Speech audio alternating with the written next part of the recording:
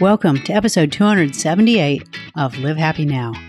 This is Paula Phelps, thanking you for making us part of your week. Mindfulness is something that pretty much all of us have heard of, and many of us want to practice. But sometimes just the idea of learning how to be more mindful seems daunting. Today's guests are experts in mindfulness, and they're also good friends.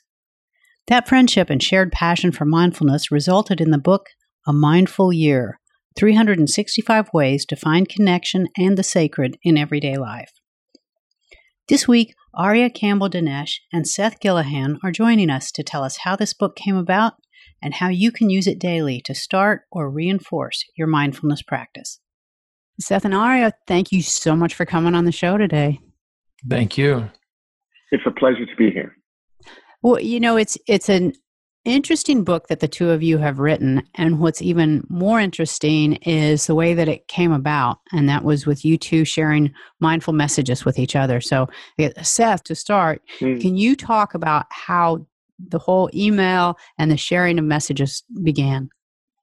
Yes. Well, Arya and I knew that we wanted to write a book together, and we had decided that we wanted it to be a daily practice of finding ways of connecting to what's most important to us, so we can really find that sense of spiritual connection that's so often missing from our days, but that each of us had experienced so many times, and sometimes together, and we suspected that it was something that we could deliberately foster.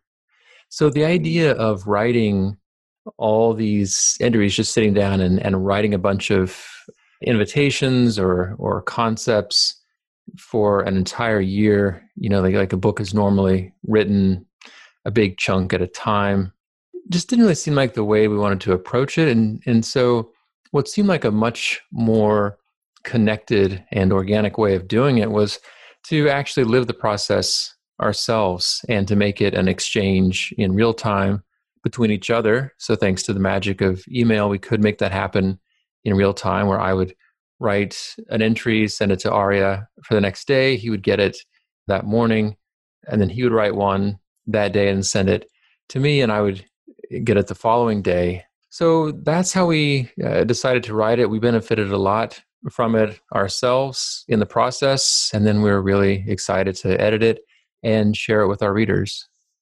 And the idea for the book stemmed from a very poignant moment that we both had, which was actually the weekend of my wedding. And the day after, Seth and I were walking with some of my family, my close friends. And as we were walking up this hill, I remember we stopped and we looked at the trees, and the sun was breaking through. And we both shared this moment where we felt a true sense of deep contentment and satisfaction. And it seemed like everything that was important was so clear to us. It was about being present in the moment. It was having the people that we love around us. It was about feeling appreciative and grateful for the blessings that we have from our health, to even the physical possessions that we have as well.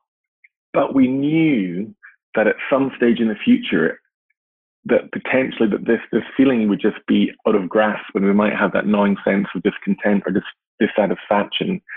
And all the messages that society bombards us with about what's important in terms of prestige or power or money or career progression will kick into play, and will just not feel as grounded. And we really wanted to find a way of helping one another just to, as often as possible, to reconnect on a daily basis to what's truly important to both of us.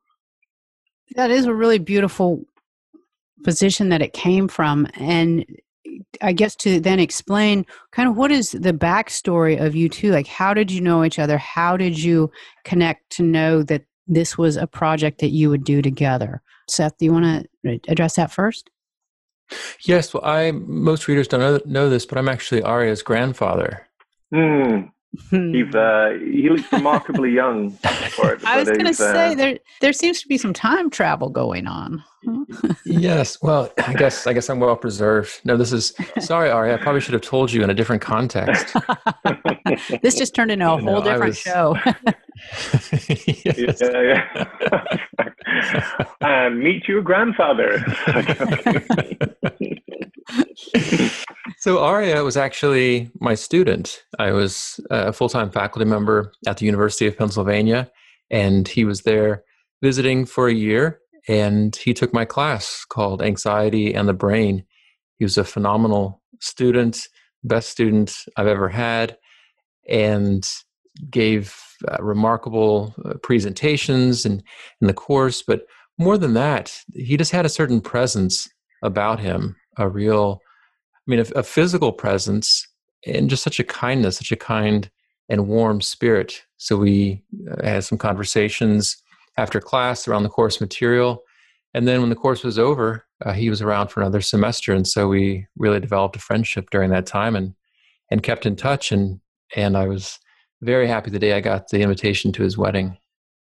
Well, Seth actually gave me an A+, and I've been repaying that debt ever since. I was so glad you earned it, Arya, because it would have been, otherwise it could have been awkward. Yeah. Because I liked you so much. But, thankfully my affection for you and your performance in the class were well aligned. Often after the course has ended, we just walk and talk, or go for, we talked about going for that falafel wrap. And it would be the simple things. You'd just be sitting outside having this wrap and talking. But the conversations often went back to the aspects of our lives that we often didn't talk about with other people as much. And that might be our spiritual beliefs, or how we're struggling, or different aspects of mindfulness. I was co-founding one of the first student-led mindfulness groups at Penn. And it was just so refreshing to have those moments where you could truly talk with someone about how you felt, but know that there was no sense of judgment, and there was just a sense of compassion and understanding there. And I think a lot of the time we don't have conversations that perhaps we need to have. We avoid having conversations with our wives or our husbands or our closest friends who we're drifting apart from, or even our children, or as we get older, our parents, and how their relationship's changing. And I think more and more, if we can try and turn towards that and just open our hearts a little bit at times with people we trust, it just makes life so much more meaningful and just so much more valuable. So what in particular did you want the book to accomplish? Because I'm sure that you didn't just say, hey, let's write a book. It was, you probably had a very specific mindset of what you hoped this would do for people. Yeah, I think we hoped that it would help people to foster a spiritual connection. And, spiritual, people define that in different ways, but I think we all have a sense of what that is. Those times when our heart softens, when we drop our defenses, we don't feel the need to be so self-protective and to always be somewhat sarcastic or ironic. And we feel like we can be honest and direct and not shy about sharing intimacy with the people around us. It's easy to let go of anger toward others. And so if we can encourage people to, I think on a daily basis, to practice things that foster that state of mind and state of heart, then I think that's lovely. And probably even more than that, if we can offer a set of tools or principles that a person can build on and continue to use, I think that's all the better.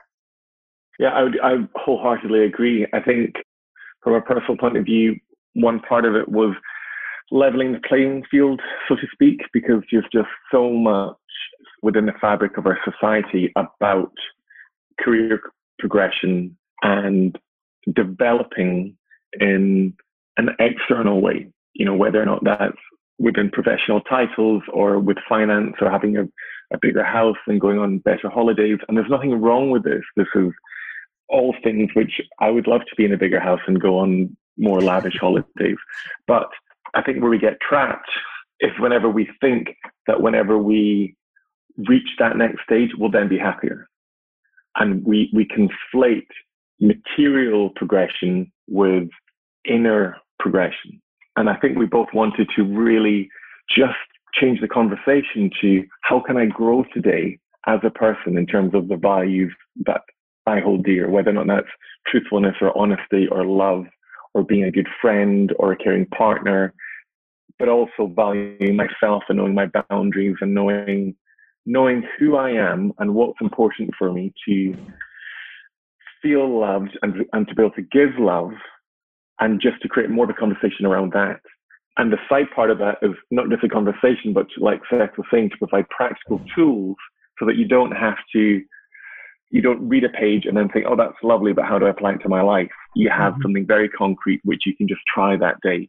And sometimes, from the feedback we've heard from people, often a passage might just resonate with what someone is going through that day. And the invitation is something which is just something that they needed at that moment, which is always lovely. Did the messaging change, like from when you first wrote it to now when it appears in print? Is this pretty much what you sent to each other, or what was that process? I know when you write a book, you write your first draft and then it comes back redlined and then you write the real book.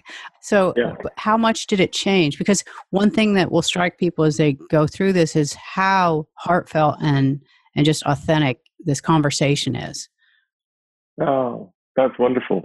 Well, if we'd published the manuscript as we'd written it initially, I think it would have been longer than the Bible. And not quite as good. and definitely not as good.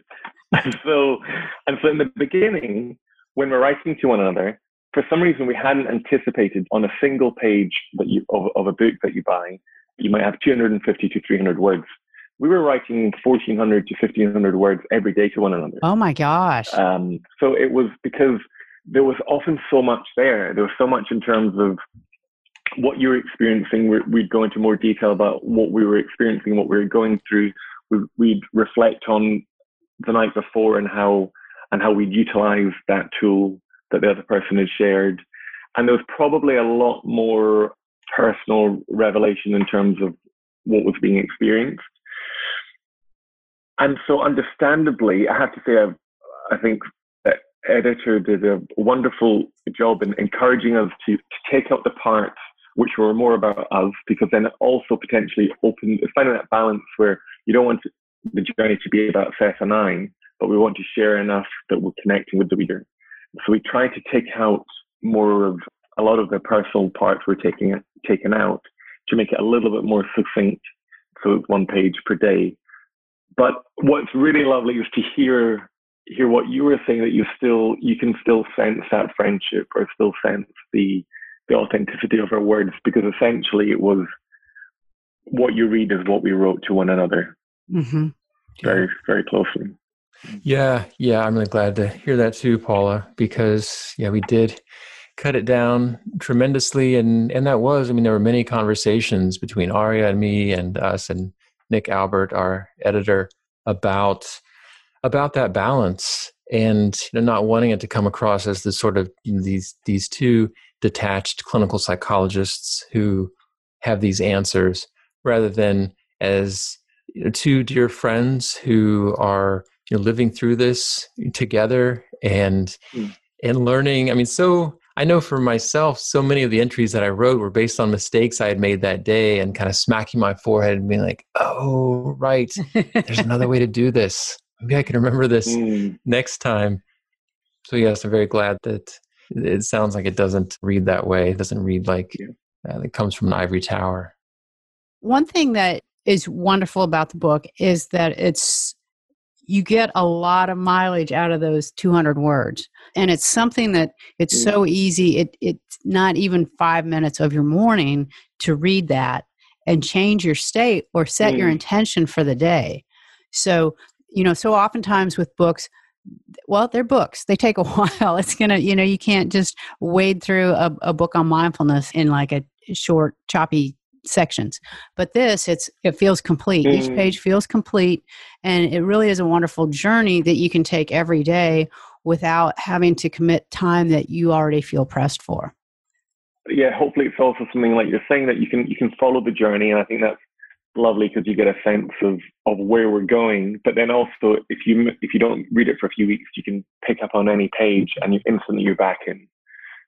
And it's a practice which I think it was Marcus Aurelius, or it was one of the other Stoic philosophers, used to take just 5 minutes at the start of the day to reflect on what the day ahead might look like, and how there might be aspects of the day that might trip them up, and how could they prepare in advance in order to handle those situations with more wisdom and calmness and clarity. And it's so easy to just wake up for the alarm to go and for you to be straight into the day unfolding for you. Whereas if you can just carve, like you were saying, Paula, even if it's just a couple of minutes to read that passage, sometimes that can be enough just to shift your mindset into a different perspective. And it's meant so much to hear from individual people who are benefiting from the book, from book clubs. And it's been really nice to hear from people that I know who have been using the book, and I didn't realize it. One of my brothers told me that he and his wife read it each morning at breakfast. And a dear friend from high school that I hadn't heard from in a long time recently told me that he had been reading it, finding it helpful through a challenging period in his life. So if it had just been between Aria and me, I think it would have been an immensely beneficial exercise. And the fact that now it has this second life is really wonderful. And is there anything that you included in this book that has serendipitously become more timely this year? Because one thing that I've seen a lot with this show, people have released some books or projects that none of us had any idea that 2020 was going to be 2020. And it just so happens that they released something that was exactly what we needed right now. So is there anything in the book that you see as being even more timely right now? Well, I remember reading a few entries during lockdown, and it was actually because a friend of mine had got in touch and said, it's remarkable how relevant this is today. And so I flicked to the page and read the entries that you sent over. And a lot of it was about expectations, about how life can often take a turn in a way that you just didn't expect. You didn't see it coming. It's not something that you wanted. You didn't ask for it. It's not something you created. It's completely outside of your control, but you're having to deal with it nonetheless. And I think that's something which the nations across the world are going through right now, where it often there's that great feeling of a lack of power or control, but then what can you control?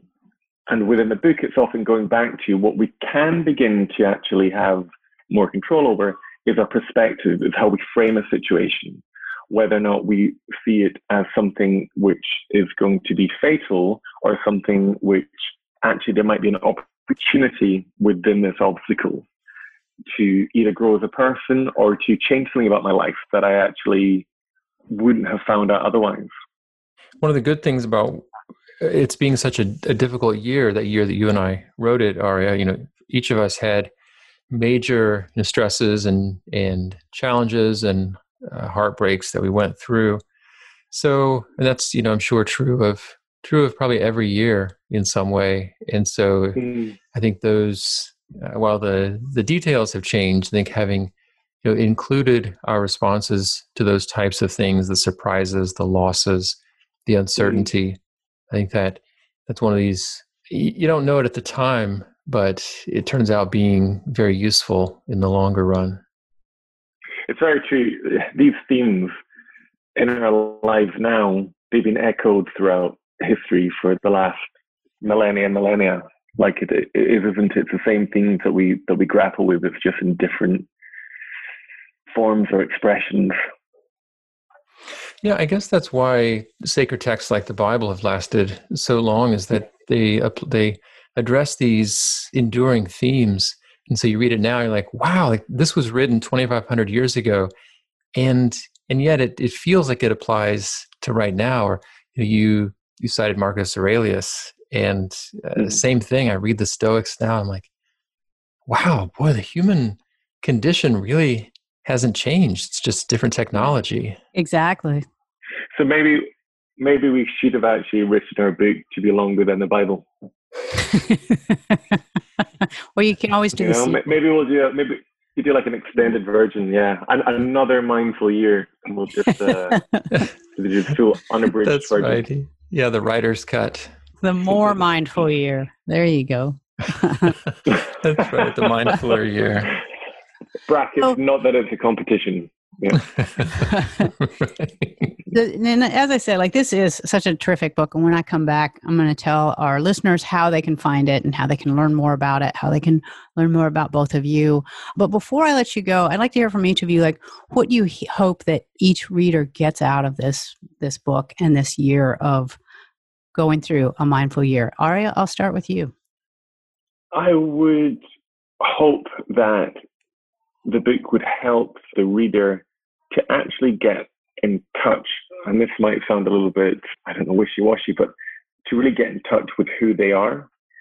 I think it's so easy to get caught up in, like I mentioned before, the external aspects of our lives, but something I've learned is that life really is short, and we don't know what's around the corner. We don't know who will still be in our lives. We live as if life will continue as it is indefinitely, and it's just not the case. And often we lose aspects of our lives or the people in our lives who we love dearest, and we lose time, which is so valuable. And so if this book could just, even on a day or two, help you to connect with who you are and understand what's important to you, and to take some action in line with your values, or just to appreciate a relationship more, or see with clarity how a relationship might not be serving you, help you think about what steps are important to take, so that there's just less avoidance on the psychological and emotional and a spiritual level,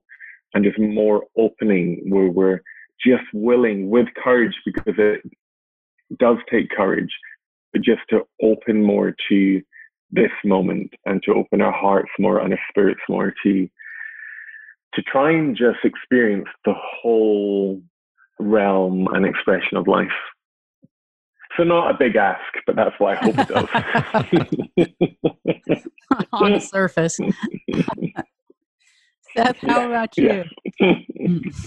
This just shows, Paula, Aria and I are so often on the same wavelength. So I was also going to say, I hope readers will be able to come more in contact with that part of themselves that feels most true, that version of ourselves that we know we are deep down. Because when we're connected, I think, to the truth of who we are, and when we know who we are, I think the world is a lot less terrifying, because there's a trust there, a trust in the universe and a trust in ourselves.